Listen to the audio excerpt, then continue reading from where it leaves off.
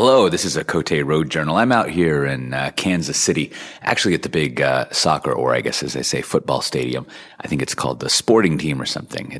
I love the crisscross green mowing they do at these places. It's nice. It's raining a little bit outside. We just did a little Pivotal Roadshow here. Actually, it wasn't that little. There was, 40, 50 people. It was pretty nice. And someone had the bright idea to have a little executive summit afterwards, and it brought up a topic that comes up quite a lot when we talk about digital transformation and DevOps, and as I like to think about it, just doing better software. And that is, if you've got this idea of fail fast and trying out things and having a learning culture, that kind of sounds like the opposite of what executives would like to do. So how do you win over management and executives who want to have hard numbers? Someone was speaking about the idea that their manager didn't like fuzzy numbers. He only responded to hard things. It was an interesting anecdote that he said the one exception to that was security. Security has no numbers around it except utter failure, I guess.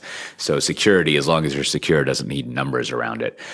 But the question becomes, if you're in this mentality where every week you're releasing software and you're failing a lot, or learning, as I would prefer to put it, how do you sell those benefits above there? How do you win people over?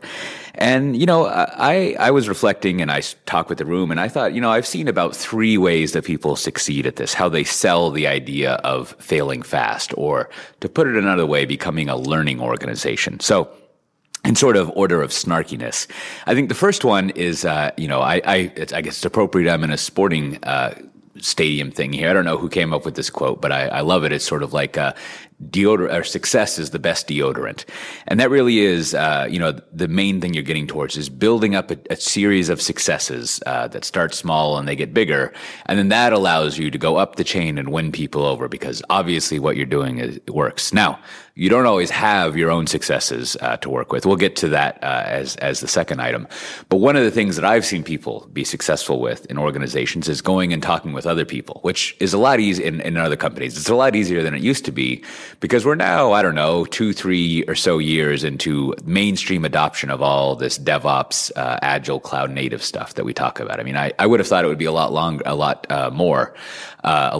further back in history, but now that I've started talking with large organizations all the time, I realize how slow the adoption is. And, there's plenty of charts you can get to show that, the sort of rollout. There's a great one from 451 where there's a sad donut that people's digital strategy, there's only about 25% of companies who have that in action. So you can go find other people. They're kind of hard to find. They're not just popping up everywhere like daisies. But you can find plenty of people who will tell you how they introduce that success in their organization. And it lends a lot more credence than someone at a vendor or even an analyst can, that it is possible to walk through that and that there's success in other organizations. Now, your most successful tactic when it comes to the deodorant that is success is to start building up your own things and your own successes internally. And this is where, you kind of come up with a matrix where you identify projects that are material, they're customer facing, they're real, they're not science projects, but they're easy and low risk. So, you can think of, in most large organizations, there's hundreds, if not thousands of applications. And you can think of examples of that where they're important and they're kind of neglected and they could do with some attention. And if you just had some small incremental improvement, you could build up success with that. There's a good talk from Tony at Home Depot where he talks about their tool rental business, their pro tool rental business. It needed some attention to improve. And so, you think about it, it's a customer-facing application, but it was relatively low risk. They would get big gains with the investment that they would put in. And as he kind of jokes, they weren't doing a great job at finding people for late returns, collecting the money from delinquency.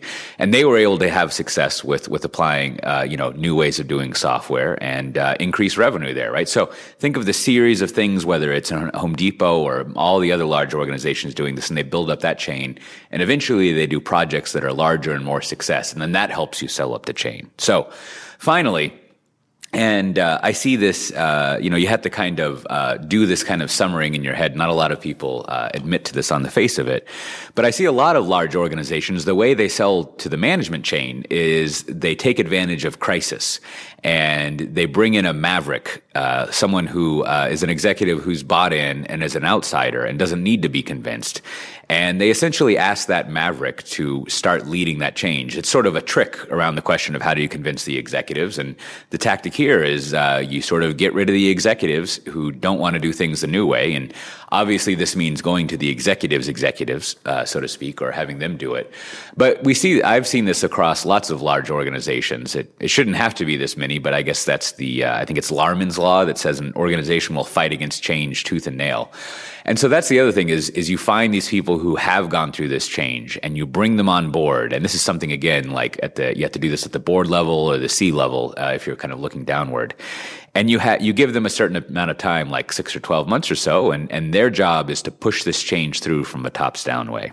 So, I think, as I was joking, there's also the method of these executives whose minds you need to change are sort of open-minded and are into trying out new things. But, most people are not, who've risen through the ranks are not in a position where they want to take on a lot of risk with newfangled things. So they need proof, whether it's other people's successes, your own successes, or they need that external motivation that really just they bring them in and it doesn't need to be proven that they should do things in the new way. So if you have enjoyed this little Coté Show diary, there'll always be some more. You can go to cote.show and you can subscribe to the podcast and get these along with other conversations that I have with people at organizations who are looking to change. And as always, you can follow me on Twitter. I'm just Coté, C-O-T-E. And with that, we'll see you next time.